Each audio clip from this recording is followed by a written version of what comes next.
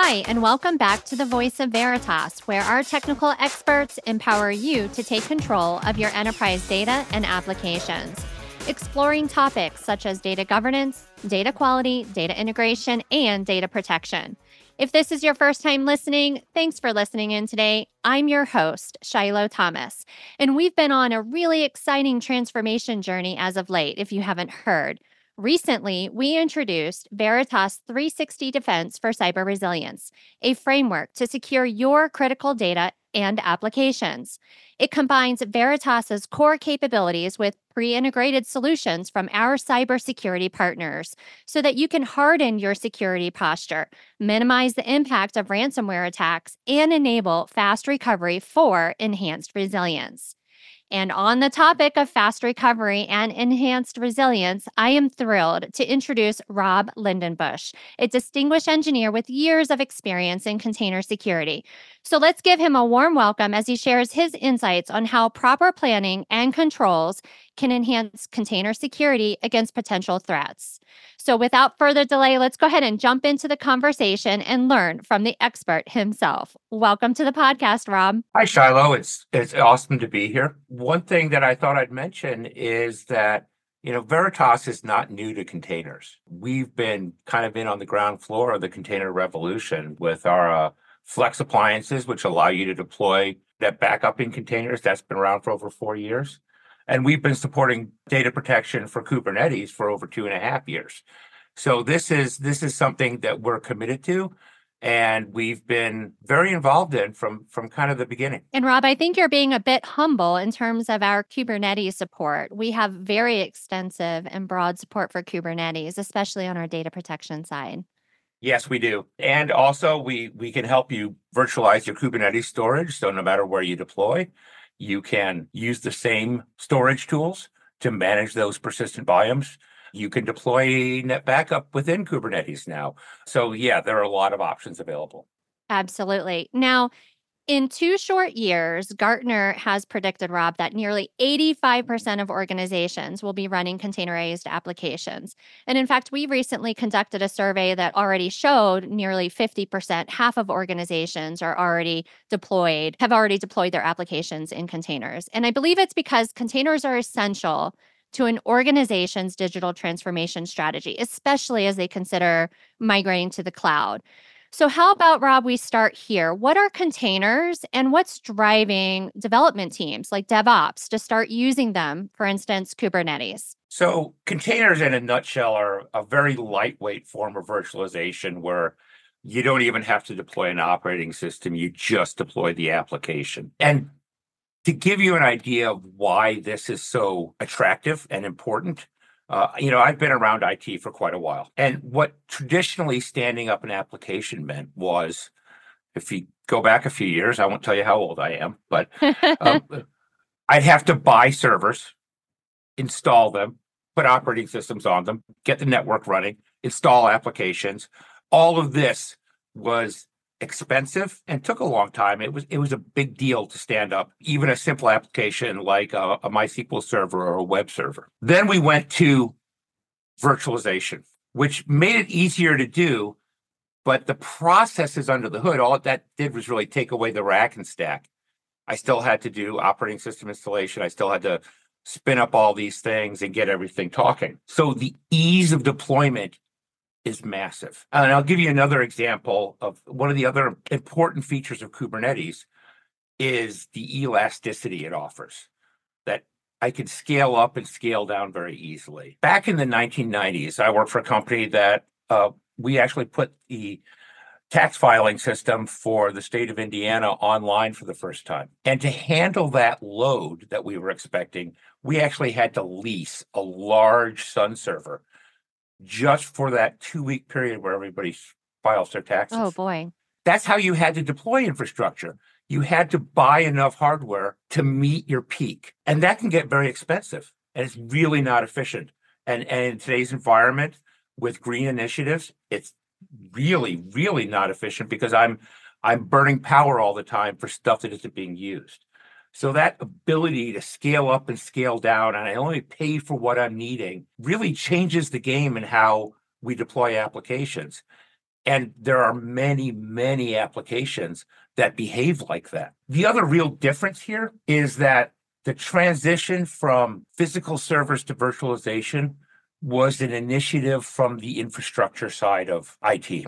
It was the people who normally ran servers consolidating, taking over that virtualization platform, running that virtualization platform. Kubernetes and containers is an application development driven initiative. And that really changes things because that expertise that the infrastructure team had, that they brought those years of knowledge and, having been through it to virtualization, application development, they haven't dealt with a lot of these issues, such as security, data protection. It was something somebody else handled all the time.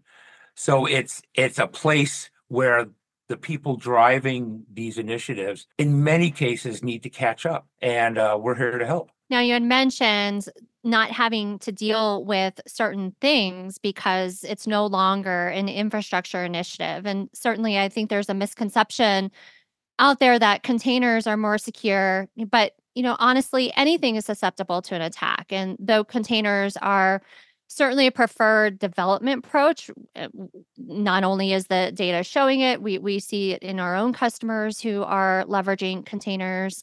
It's entirely possible to move, right, an infected application to a container, or maybe misconfigure it, or leave doors open as you're trying to navigate the multiple APIs that you might have configured within your own environment.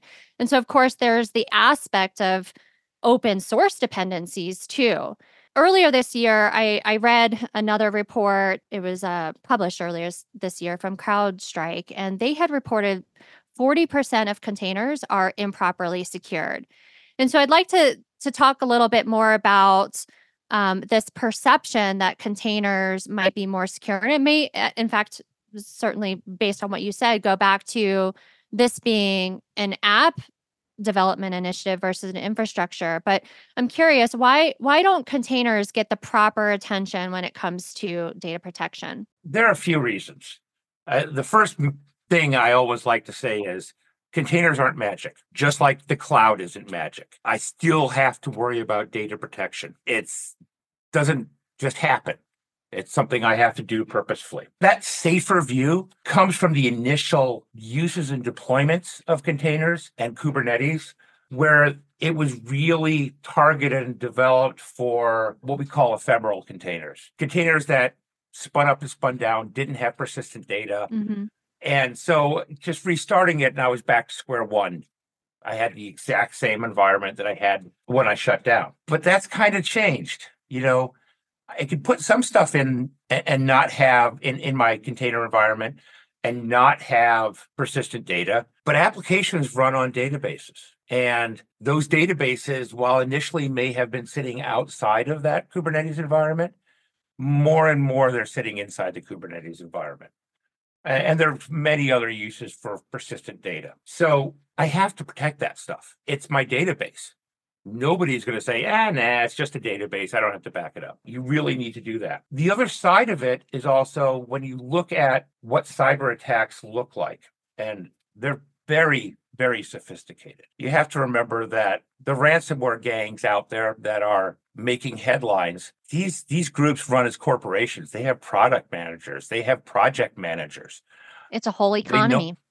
It is a whole economy. There are groups that simply write the ransomware and supply it to others. They're vendors for ransomware. It's insane. But once I gain access to an administrative system, I can have very often full access to that Kubernetes environment. And I can do really bad things.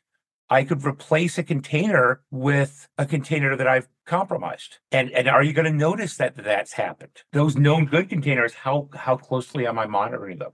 So that compromise is possible. I can spin up a crypto mining pod inside your environment. Are you going to notice that? Yeah, no one ever the wiser. And the last part is, what do I do if everything's gone? The ransomware gangs are extremely efficient at giving you no choice other than to pay them. So it's not just, my SQL server may be down or my app web server may be down. It might be my Kubernetes cluster is gone. And that code repository that I use that generates my YAML, that does my infrastructure as code, that's gone too. What am I going to do? And that's what you have to prepare for. We talk about ransomware and cyber attacks quite often, and there's all sorts of stats out there. When it comes to Kubernetes, it's interesting. We've seen the stats. They are no different. When you bring it down to the container level, they too are experiencing security incidents. And in fact, in a recent report, 93% of Kubernetes users have experienced at least one security event in the past 12 months. And of those same users, astonishingly, they've confirmed that they have also lost revenue and customers due to an event specific to their containers or Kubernetes. So, not unlike what you have described. And so, I guess this brings us to the real issue that we need to contend with, Rob, which is how do we make containers more recoverable? You start off with starting to treat them like the rest of your IT infrastructure. I've got to have backups. Backup and recovery is part of security today. I regularly have conversations with CISOs now about data protection. Those backups have to be outside of the environment I'm protecting because the environment I'm protecting may well be gone. I need to secure them against tampering. I need to implement zero trust wherever I can. Username and passwords aren't enough. Those get compromised in ransomware attacks. That's how the attacks spread through the environment. They compromise accounts. And I've mentioned that before in some of our past episodes where it's no longer breaking in, it's just simply opening the front door these days. There was a very public attack earlier this year, and they got in through social engineering. They managed to call up the help desk and get the help desk to reset a password and then just logged in. So these things do happen. So you need to implement things like multi-factor authentication. You need to have verification in both directions. Zero trust communications. Everything NetBackup does is with certificates. Zero trust processes. Verifying you're using trusted code. Zero trust privileges. Implement things like role-based access control so that you only have access to the things you actually need access to. All of these are things, and the last part that often gets overlooked but is actually the most critical is testing. Test, and test again. When major changes happen, test again. Make sure you can recover.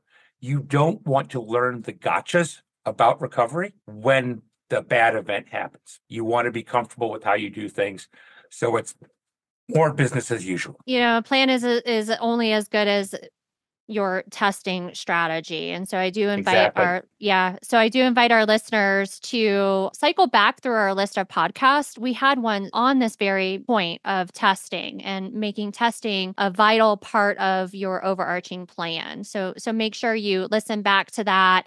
And you can find that podcast under the title Plan for the Unexpected: Why an Incident Response Plan is Key for Organizational Resiliency. And there's some good pointers as well as some resources to ensure that you're properly testing your plan. And the testing of the plan needs to happen in advance, not after the fact, so that you know where those gaps are and what you really need to continue to improve. Now, one of the other items that I noticed, Rob, you didn't mention, it's about standing up in an isolated recovery environment. What role can or should that play? And of course, there's the immutability factor, right? That these environments, like an isolated recovery environment and applications and products like what we offer can play a role in as well, right? Exactly. And that's how I'm going to go about implementing that. Backups have to be outside of the environment you're protecting. What we call an isolated recovery environment is a secure data bunker. Our technology allows you to have a place to store your backups where the inbound firewall rules are deny any. I can't connect to it from the outside. All of the communication originates from inside that recovery environment, and we pull the data in. In the cloud, put it in a different tenant or even a different cloud provider. Isolate it. Very often in these attacks, cloud provider tenants will be compromised. So you want to really isolate as much as you can. If I do a physical recovery environment, I want to have different credentials in there. Don't let the same credentials work because the credentials are going to be compromised. We have other technologies. We have Alta Recovery Vault, which is a secure worm storage in the cloud for storing your data, or we have on-premises worm storage with our Flex appliance and FlexScale appliances. Both of these have the advantages of the data I store is self-describing, and the data I store is immutable and indelible. I can't change it. I can't delete it. And if everything in my environment is gone, and the only thing I have left is that worm storage pool or that worm recovery vault, I can recover. I can rebuild everything from that, and I can restore wherever I want. So it gives you that flexibility and that it's that safety. And we've done a lot of other things with net backup in our appliances to harden them, to make them secure. And there's an advantage to having that security built for you. Ours has been tested. Our appliances are in a lot of environments that have been hit by ransomware, and they haven't been compromised other than through people getting credentials and just logging into them.